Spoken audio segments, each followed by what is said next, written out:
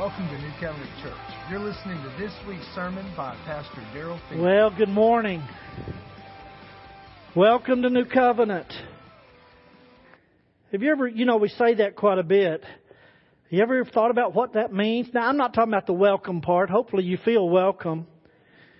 But New Covenant. New Covenant.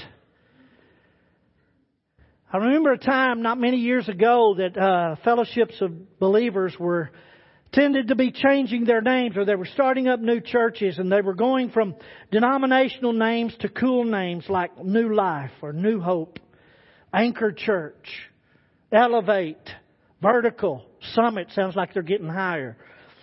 Cross Point, Grace Point, Life Point, any other point. It's just amazing. I found on the line that there was 129 new names of churches that were listed. Some of them even got biblical. They called themselves Ecclesia or Agape Church. Well, as I was praying about that, I asked the Lord about name change. New Covenant. Not many people understand New Covenant. And most times when I went to a store or something and I had them to fill out, they were trying to say, well, and they had put down New Convent, New Convenient, New, just all kinds. They didn't even know how to spell it because it's such an unfamiliar word to us. Covenant. And over the next 6 weeks, beginning this morning, we're going to begin a series on covenant. Because covenant is one of those Bible words that we've lost over the years. Let me just tell you, as I prayed about that, the Lord told me something that just surprised me. Because I was praying about, Lord, should we change our name to get more in line with our culture? And the Lord just very clearly said to me, the key to the Christian life is in your name. Well, Lord, nobody knows. And it's like He said, I know. And you need to know too. New Covenant. Covenant is one of those Bible words that is probably one of the most important words of Scripture to understand because it literally makes the Scripture come together. If you understand covenant, you will understand how the Bible is not just 66 books randomly like pieces of the puzzle that were put together. It literally is a story of covenant from Genesis to Revelation. And it's the whole concept of covenant. And I realize I'm probably speaking in a foreign language to some of us. Because we don't use that word. The only time we usually use the word covenant is at marriage. A covenant marriage. We're covenanting together. And by the way marriages are going in our world today, we don't understand covenant. You'll get that later. From Genesis to Revelation, God's covenant promises and work is the foundation which precedes all the gracious works of God toward mankind. Understanding covenant is indispensable. It's indispensable to understanding the gospel, the good news, salvation, eternal life. In covenant is found man's security and God's guarantees. I want to grab your attention with something that I don't think we understand. And we're going to look at one verse this morning. I want you to turn in your Bible to Deuteronomy chapter 7, verse 9. In the first service, I said it's the third book in the Bible because nobody reads Leviticus. Genesis, Exodus, Leviticus, Deuteronomy. Deuteronomy chapter 7, verse 9. We're just going to look at one verse. We're going to lay a foundation that we're going to cover over the next 6 weeks. And I want to encourage you. I literally believe it can be life transforming for you.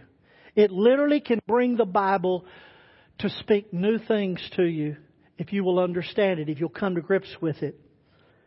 Deuteronomy 7:9. I'm giving you time to turn on your phone. Turn to your Bible app. Not Google, Bible app. All right? Deuteronomy 7:9. You there? I want you to read it with your own eyes. Therefore know that the Lord your God, He is God, the faithful God, who keeps covenant and mercy for 1,000 generations with those who love Him and keep His commandments. Now, the way that most of us, and I want you to look at this, I want you to think about what words do we usually bring our focus to. If you're like me, if you were raised in church, if you were brought up in kind of preaching that was trying to stir to get you, how many of you grew up in a church that it was more about your behavior than it was about anything else? You had to be better, right? So if you were like me, when we read something like this, we said, therefore know that the Lord your God, He's God, He's the faithful God who keeps covenant mercy for 1,000 generations with those who love Him and keep His commandments. That means if I'm not loving Him and keeping His commandments, then I got a problem with God. And most of us, here's the reason we do that. We think the world revolves around us. When we read the Bible, who are you concerned with? God or you?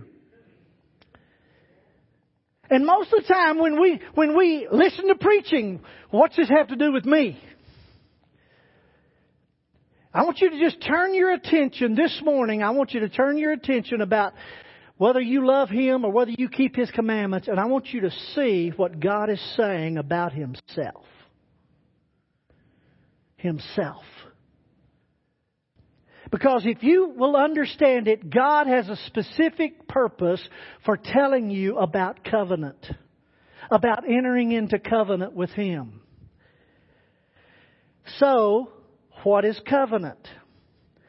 Today, let's just be honest, we don't use that word in our everyday language. That's why I realized I prayed all week. In fact, I've been praying for a couple of weeks, but praying for what God wanted me to say. But this week when He told me what He was going to say, and I'm thinking, oh God, we don't have a clue what that is. How do you say those words when you know it's like you're speaking a foreign language to somebody? They hear the word, but they have nothing to hang it on. So Lord, how? And so I'm going to tell you what it's not. Covenant is not a contract. Most of us are familiar with contracts. We know covenant's an agreement, hopefully. And most of us when we think of agreeing, we think of a contract. It's a document whereby properties, goods, and services are conveyed between two entities, whether it's persons or companies or things. If you've ever borrowed money, not that we would do that. If you ever bought a car on time, on payments, you entered into a contract. The bank said, I'll give you this much money and you'll pay me back this much money with interest, and you can take this note and go to the dealership and get your car. Now, how many of you know it's not your car? It's the bank's car until you get it paid for. How many of you have waited for, in fact, most of us now don't even wait to get a real title. We trade cars before we get it. How many of you buy a new car before you get the old one paid off? Nobody? Boy, y'all are good. There's nobody in here that owes a car payment? Anybody in here owe a car payment? You've entered into a contract. It's not a covenant because, listen, contracts can be amended. Contracts can be changed. They can even be got. How many of you have a timeshare? Yeah? I have hearing commercials now that timeshares used to be pretty sealed. Now you can get a lawyer that can get you out of a timeshare. See, all these things, contracts are agreements. When I'm talking about covenant, I'm not talking about agreements. You see, most of us read that scripture as an agreement. God would be this if we loved Him and kept His commandments. God would keep to do that if we loved Him and kept His commandments. We talk about agreement. Folks, let me tell you something. Covenant is something more. Here's what covenant is. Covenant is dealing with relationships and promises, not properties or things. The Hebrew word is bereth. It's used 286 times in the Old Testament, which literally means to bind or to fetter or a binding obligation. A contract is a binding obligation. In the Bible, it's the ultimate expression of a committed love and was usually made to define, confirm, or establish relationship. It's the giving of your whole person and life to another and the wholehearted receiving the whole person and the life of the other one. In covenant, the two are considered to be one. Now, in covenant, in the Old Testament, covenant was made. There was two kinds of covenant. There was bilateral, which means there was parity. There was equal. The two kings would come together and covenant together. Covenant together said that when one king went to war, the other would go with him because they were one together. And so they were in agreement and covenant together. And we'll talk about some other stories about those kind of covenants. But here's the thing that I want you to see. The covenant that we're going to talk about that God made with us is not a bilateral covenant, but it's a unilateral covenant or a vassal covenant. That kind of covenant is one who is greater, imposes an agreement or a covenant on the lesser or on the subject. God, as Creator, makes a binding obligation to His creatures who He created. I told you I was speaking French. We have such a hard time because we live in such an independent society that we think this whole thing revolves around us. God has another idea. This whole thing revolves around Him. And if we don't understand that, we're going to be fighting against that which is the ultimate key to your happiness, your security, and God's guarantee that He's going to do what He said He's going to do. So, covenant is dealing with relationships and promises. Now, here's the question. Why would God, Creator of the universe, bind Himself in covenant with rebellious, sinful people? Why? Isn't it strange that the Creator could do anything He wanted with His creation, and yet He chose to come to our level and to speak with our terms that we might come to trust Him? And that's the key that I want you to see. If you look back at your scripture, I told you we was going to just cover one verse.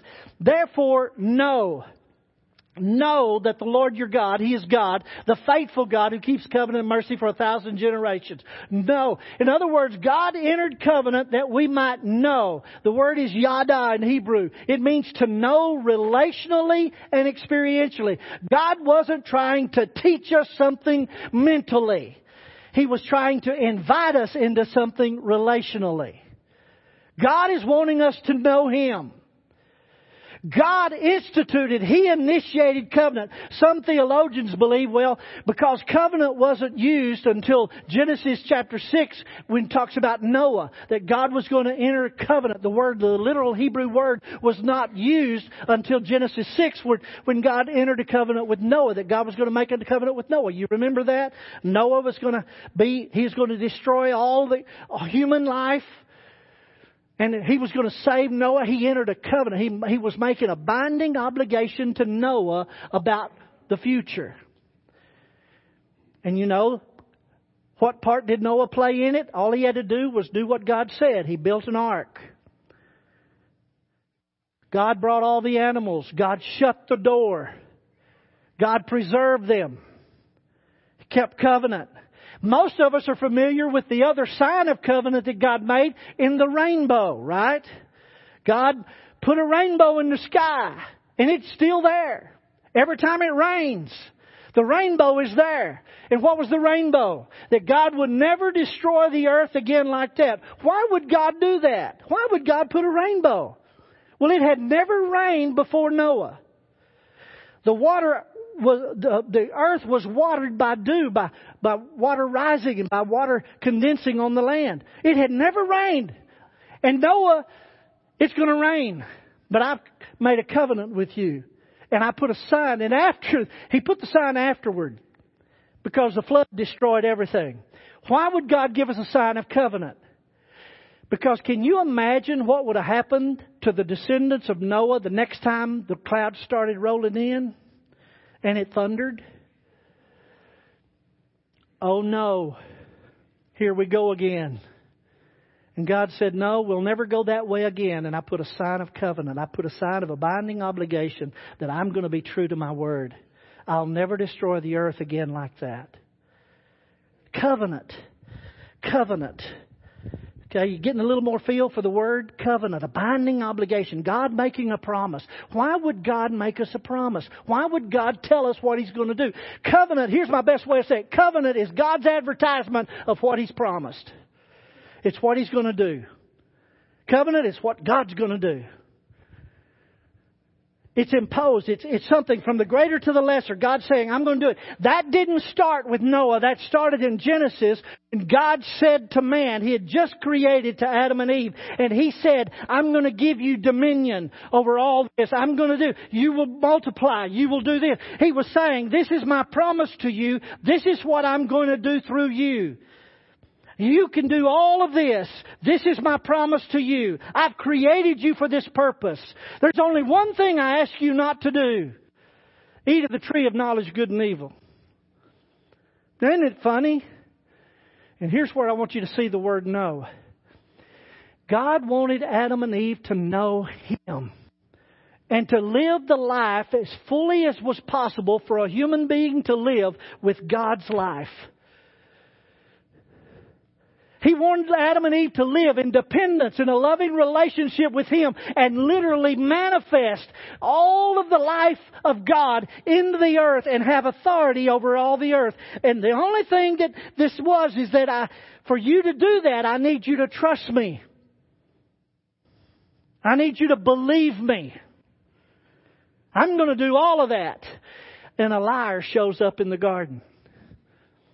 Now, isn't this just like us? We believed, I say we, Adam and Eve believed a lie instead of the God who promised. Now, we can really point a finger. The reason I said we is how many of us tend to believe the lies instead of the God who promised. If we don't understand covenant, we'll never understand the faithfulness of the promises of God. I'm getting ahead of myself. Slow me down, Lord. Y'all got time, right? 10 more minutes. God cuts covenant. God enters into covenant that we might know Him relationally and experientially. That we would be so connected to Him that we would trust Him. And He could fulfill all His promises and purposes He has planned through us.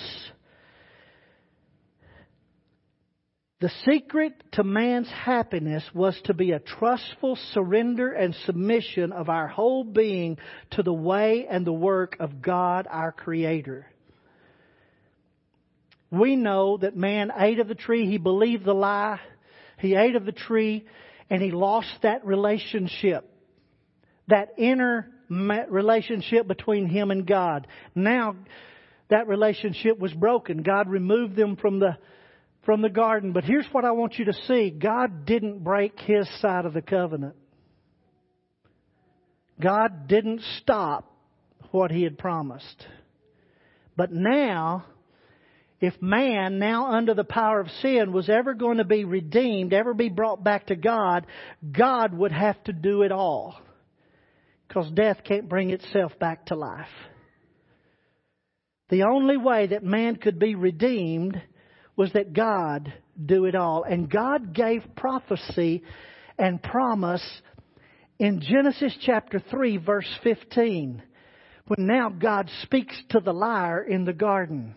In Genesis 3:15, God says to Satan, the serpent, He says, I will put enmity between you and the woman and between your seed and her seed. Do you see the capital letter there, seed? He shall bruise your head and you shall bruise his heel. God was saying a descendant, an offspring of what I've created. I'm going to keep the covenant that I've said. They're going to have dominion in this earth. They're going to end up just exactly like I said, because I'm going to be sure it's accomplished, because an offspring of this woman, there's going to be a seed. His name is Jesus Christ. And He will bruise your head. He will what? Bruise your head, and you shall bruise his heel. In other words, there's going to be one that's going to take away your authority. And if God was going to do this, He was going to have to bring man to trust Him. Bring man, and to trust Him, man was going to have to desire it, to yield to it, to give him over to God. Here's the thing God knows about us. What you trust rules your life. What you trust, what you believe, moves and rules your entire being. Let me just say this. You live according to what you believe. I don't care what you say. You practice daily what you really believe. If you believe things are going to go wrong, you're going to practice things going wrong. How many of you said, I knew it was coming? I just knew it. I knew that was going to happen. Why did you know it was going to happen? Because that's what you believe was going to happen. What you believe, what you trust, rules your life. You trust things are going to go wrong, fear will rule your life. And you literally will walk yourself into those things. God knows that about us. And so He gives us promises to turn our attention away from those things back to Him in order that we might see what God has said and what He's promised, and that He's faithful. That we can trust Him.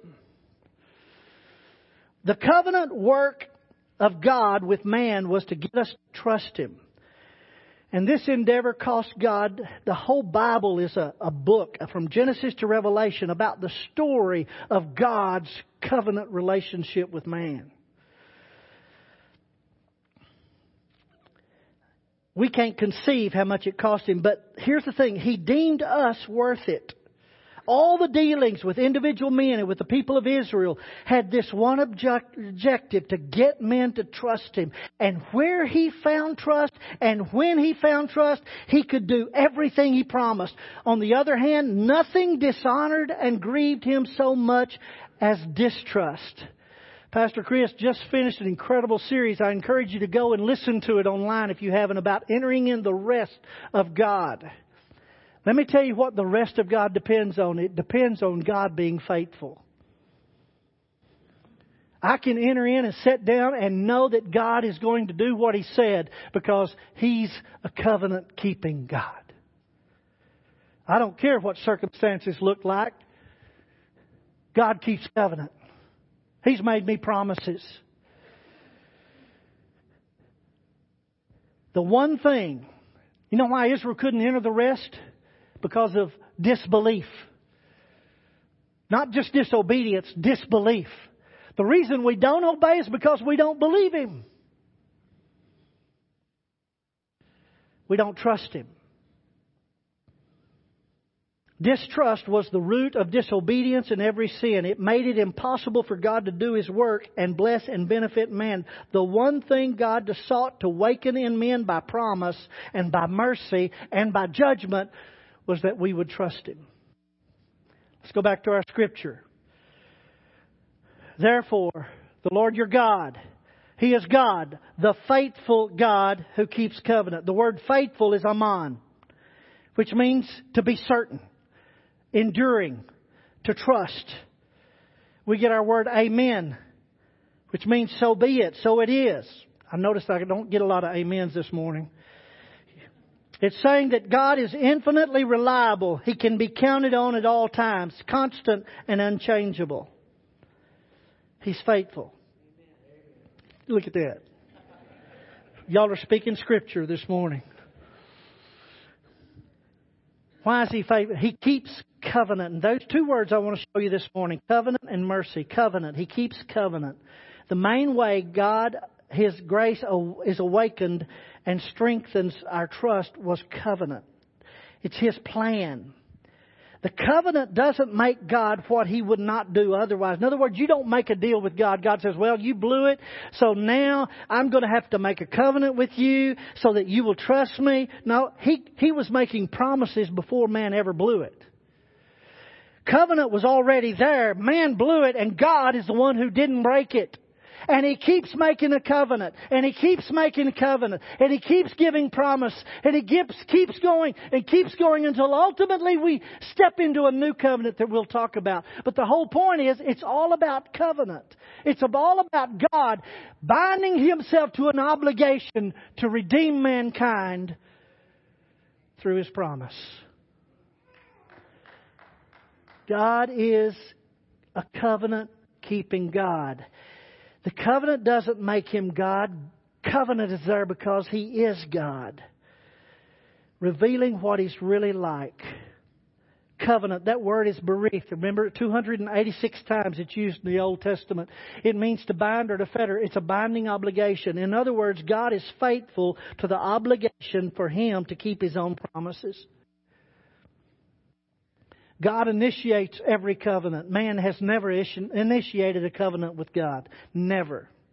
God has initiated every covenant. God is coming to you saying, I promise you this. Whosoever will believe on me, I promise you this. I give you this. Covenant.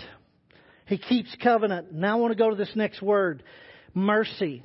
He keeps covenant and He keeps mercy. This may be one of the most important words in all the Old Testament. In Hebrew, it's chesed. I know it's H-E-S-E-D on the screen there, but it has a little deal under the H, which means it sounds like a K, C-H-A. Chesed. Chesed is translated mercy most of the time in the Old Testament, but it means loving kindness. It also is translated loving kindness, steadfast love. Unfailing love. But here's the way I want you to hear it this morning. Covenant love. An obligated love. God keeps an obligation to love us. It's a steadfast loving kindness. God, when John said God is love, chesed is what he had in mind. God is a covenant love. It's an outflow of who He is. God is promising all of the time. God is an outflow of promise to His creation.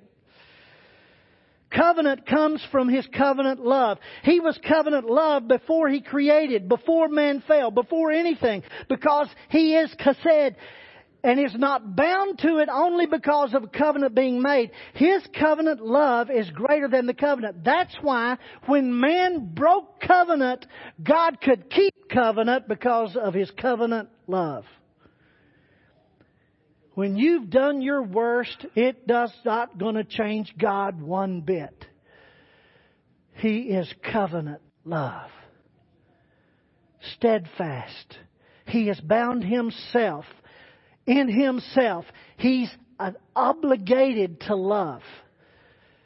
This blows my mind. I don't even have a framework to put my mental mind around this. Covenant love.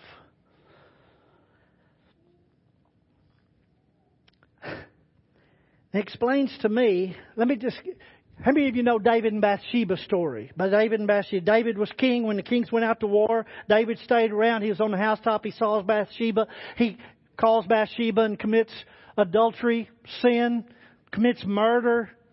All of that to cover up his sin. Sounds like he believed a lie, doesn't it? But David understood. He was a man after God's own heart. David understood God's covenant love. And we don't even see it. His repentance, his confession is in Psalm 51:1. I want to show it to you. Psalm 51:1.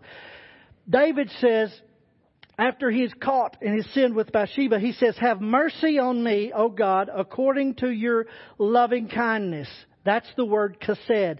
It's used over 250 times in Scripture. Most of the time, mercy, loving kindness, steadfast love.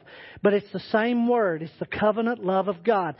David understood the reason he could confess his sin and believe God for forgiveness is because God is faithful to love him. He trusts God's covenant love.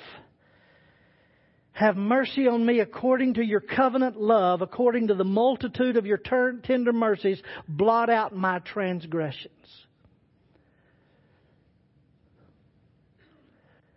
David, the reason he could go fight Goliath. You go back and read that story. David and Goliath, which one of the favorite Bible stories? You know, Goliath, 8 foot what? David, little runt. Goes out with nothing but the tools God had given him. How could he do that? And we think he was really brave. I think he was shaking in his sandals. He didn't have boots. Saul's boots were too big. You do know it should have been Saul out on the battlefield. He stood head and shoulders above. He was the giant in Israel. But you see, God didn't use a giant in Israel. He used a little ruddy kid who knew covenant. Because he says, I come to you in the name, the covenant-keeping name of God. He could wing that sling, throw that stone, because he understood covenant promise. I wonder how many stones we could throw at the enemy if we understood covenant promise.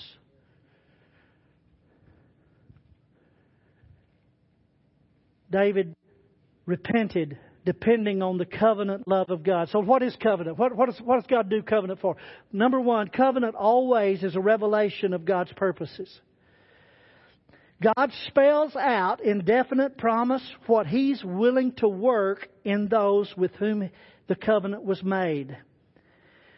He's given us a divine pattern of the work God intends to do on your behalf so you might know what to desire and to expect. It's a pattern so your trust could be nourished with the very things, though yet unseen, which God was working out. The covenant was a revelation of what God was going to do. I'm going to make you this. I'm going to do that. All God was doing is revealing what His purpose, what His plan, to get you to trust Him. The second thing is the covenant was meant to be a security and a guarantee. It was to be a simple, plain, human-like, as divine glory could make it. Amid all the delay and the disappointment and apparent failure, the covenant was to be the anchor of the soul, pledging the divine truthfulness and faithfulness and unchangeableness for God to perform what He had promised. Now, nothing can give you security like knowing what God has said. You want to know what's your future? I want to tell you something. Most of us come to faith because God's showed us our future with Him. God, I trust you. We are to walk that way. As you entered into that new life, now walk that way. Most of us we're like Peter walking on water. We begin to take our eyes off of Jesus and start to look at the storms and waves around us. Guess what? Peter stopped trusting Jesus and started looking at the effects of the storm.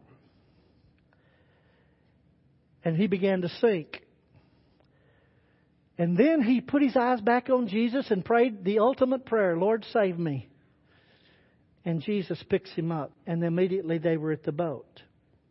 All I'm trying to say, all of that is talking about covenant promise. I can depend on it. Now, you realize how many sermons you can preach on this? It's the guarantee. God is the faithful God who keeps covenant and loving kindness and covenant love to 1,000 generations. Folks, listen to me. You may be looking around at the storms going on around us in our world. It looks like things are really getting out of hand. Things are getting really bad. All of that. You can say, boy, is there any hope? People are saying today, well, the church is dying. The church is not going to be anymore. All that kind of stuff. Listen, I got news for you. They're wrong. Why? Because we got a covenant. No more than that, we've got a covenant-keeping God. Everything else will pass away, but His Word will remain. A covenant-keeping God.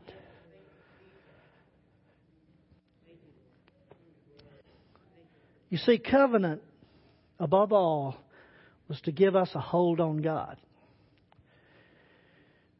as the covenant-keeping God. It's to bring us to look to God in expectation and hope, to bend upon Him as our very life source. Folks, listen. Connie and I went on vacation. We went to the McDonald's Observatory in Fort Davis, and we went up, looked, and it's amazing. We saw stars. We saw Jupiter. We'll talk more about that later because it just blew me away. You know, here's my big revelation. When I looked at Jupiter and I saw the light, that light was 1 hour old.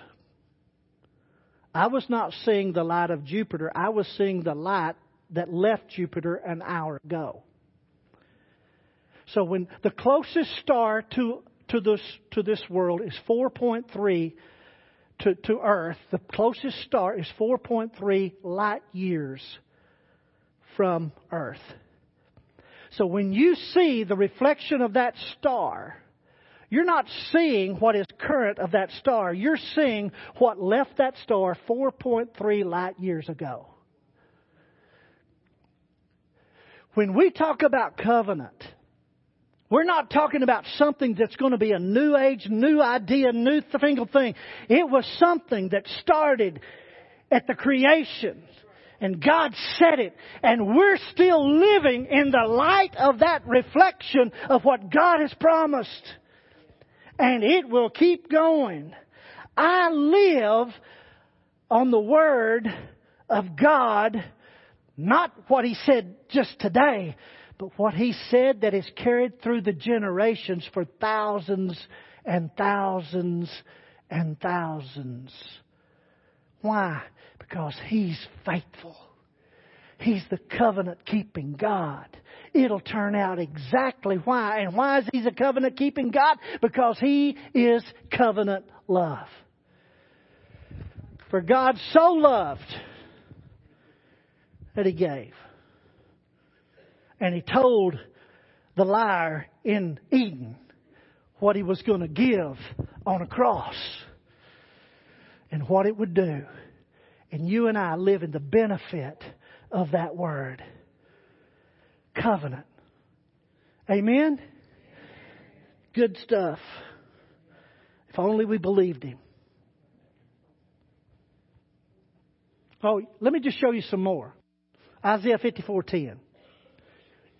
For the mountains shall depart, and the hills be removed. But my kindness, my covenant love, shall not depart from you, nor shall my covenant obligation of peace be removed, says the Lord, who has mercy on you. More certain than any mountain is the fulfillment of every covenant promise. Have you ever been on the Rockies? Have you ever been on those places? It's more certain that God will keep His word than those mountains. You live in Texas long, you want to go to the mountains. Most people in the mountains lived in Texas. I'm serious. God gave a promise. His loving kindness, His covenant love will not depart from you, nor will His covenant, His obligation of peace, of relationship with you be removed, says the Lord. Jeremiah 32:40. And I will make an everlasting covenant with them. And I will not turn away from doing them what? Good. But I will put my fear in their hearts so that they will not depart from me. Do you notice who's saying what will be done? Is I will, so they will not. God is the one who initiates covenant. He's the one who will perform it. He's the one who will transform you in a way that He can perform His word in you. Covenant. One more. 2 Timothy 2:13. If we are faithless, if we don't love and keep His commandments, even when we don't love and keep His commandments, He abides faithful. He remains faithful. Because He will not deny Himself. He won't change. He won't change. The God who said it is going to do it. You say, well, preacher, all of this is just too good to be true. Well, it's too good for us to make it true. But it is true because the one who said it is truth Himself. But here's the point. If we don't know the covenant promises, how can we know the covenant-keeping God? What if we began to examine the words of Scripture as terms of what God has said and not what it's about? It's not about us. That it's about God's covenant as the promise of our inheritance, of the riches that we're to possess. What if we thought of the certainty of their fulfillment? What if we really looked at a mountain and said, God's word's more sure than that? More sure. More certain. What if we turn to God who has purpose to do all of this for us, who keeps His covenant? What would our life really be like if we really trusted Him to do what He says? It'd be transformed. Our life can and will be all God would make it. If only we believed Him. If only we trusted Him. In entering into covenant with us, God's one objective is to draw us to Himself and to get us to depend entirely on Him, and so bring us into a right position and disposition so that He can fill us with Himself, with His love, with His blessings, and with everything He's promised. Wow. And all, it's available. And He's doing it all that we would trust Him. But it's amazing to me, we trust everything but Him. We trust Google.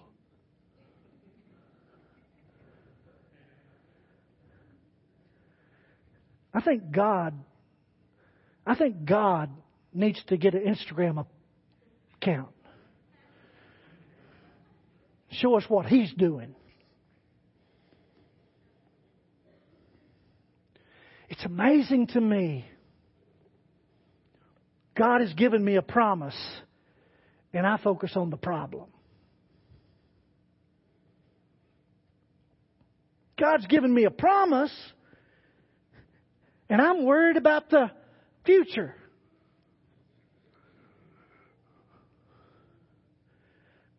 We sang it. His yes is yes, right? His yes is yes and amen. So it is. Okay. Can it really be true? Even with our world of unbelief and rebellion and sin? Let's look at that scripture one more time. Therefore know that the Lord your God, He is God, the faithful God who keeps covenant and covenant love for what? 1,000 generations. That surely includes ours. God's going to keep His covenant and His covenant love to our generation. Oh, that we would believe that. God's going to keep covenant because of His covenant love. How many of you know that God's never going to leave you nor forsake you? How many of you felt forsaken? I wasn't supposed to ask that, was I? You see, we're real good at telling you what we believe, but we live like we've been forsaken. You see, I practice what I really believe, regardless of what I say I believe. So let me give you a promise. Hebrews 13:5. Hebrews 13:5, part B. The first part of it is don't be lusting after money, things, world. Don't be doing that. Be content with what you have. And then he gives a statement. And this is out of the Amplified version, translation of Scripture. Amplified, I call it the hard of hearing translation. The reason is we often don't get what it's really saying. The Amplified, let me show it to you. Hebrews 13:5, part B, the finishing part. Here's why God says you can be content with such as you have. For He, God Himself, has said, I will not in any way fail you, nor give you up, nor leave you without support. I will not in any degree leave you helpless, nor forsake, nor let you down, relax my hold on you, assuredly not. Did you hear that? Now listen to me. It takes 5 negatives in English to tell you what the Greek said. God's saying, I won't, I will not, no I won't, I won't, I won't, I will not, I assuredly not, I won't, no, I want you to hear that. I want you to hear it. I want you to hear it with your ears. I want you to hear it with your spirit. God's saying, I'm never going to let my word fall to the ground. I'm going to bring it to pass, and you are invited to participate in it. Trust me. Trust me. Trust me. Yeah, but preacher, it was only to those who love Him and keep His commandments. Okay, let's just take that. If you knew God had made you promises that He would so assuredly keep, He'd let the mountains be moved before He'd let the promise be broken to you or a word fall to the ground. If you knew that, why wouldn't you love a God who loves you like that? Why would you not obey one who is all about making sure you're blessed, making sure you're provided for, making sure He's benefiting you and blessing you, that you become an expression of His divine life in this world? Why would you not obey Him when He's out for your best? Only one reason: you don't trust Him. And you want to be God in your own life. Well, let me tell you. I almost said, go for it. Because I know what the end of that is. It's a life apart from God, and a life apart from promise, and a life apart from guarantee. Take your best shot. But here, I want to tell you, you may think you can give up on God. You may think you can turn your back and make Him leave you alone. But I got news for you. God's not going to give up on you. Why? Because He is the faithful God who keeps covenant and covenant love to your generation. Whosoever will call upon His name will be made whole. Do you trust Him? We're going to be looking over the next few weeks of this covenant that God has given us to build up trust and hope, security, and confidence in His guarantee. Let's trust Him. Amen? Bow with me in prayer. Heavenly Father, we bless You and we thank You. Philippians 1:6, that we can be confident of this very thing, that He who began this good work in us will bring it on to completion even until the day of Jesus Christ. 1 Thessalonians 5:24, faithful is He who has called us, who He Himself do it. God, You have made us promises. And Lord, as we look around the world, we get fearful. But Lord, as we look to You, we get filled with faith. You who began this thing is going to finish it. I trust You.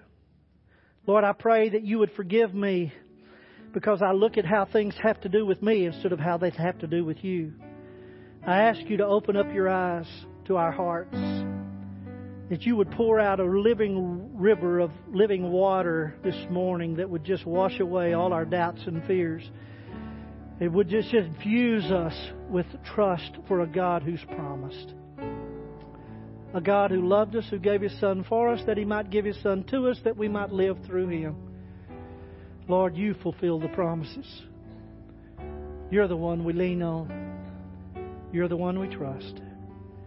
Lord, no matter what need we have in our life today, we hold on to your promise. It's an anchor to our soul.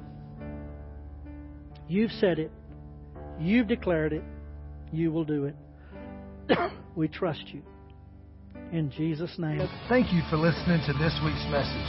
For more information or to listen to past sermons, go to newcovenantlampasas.com.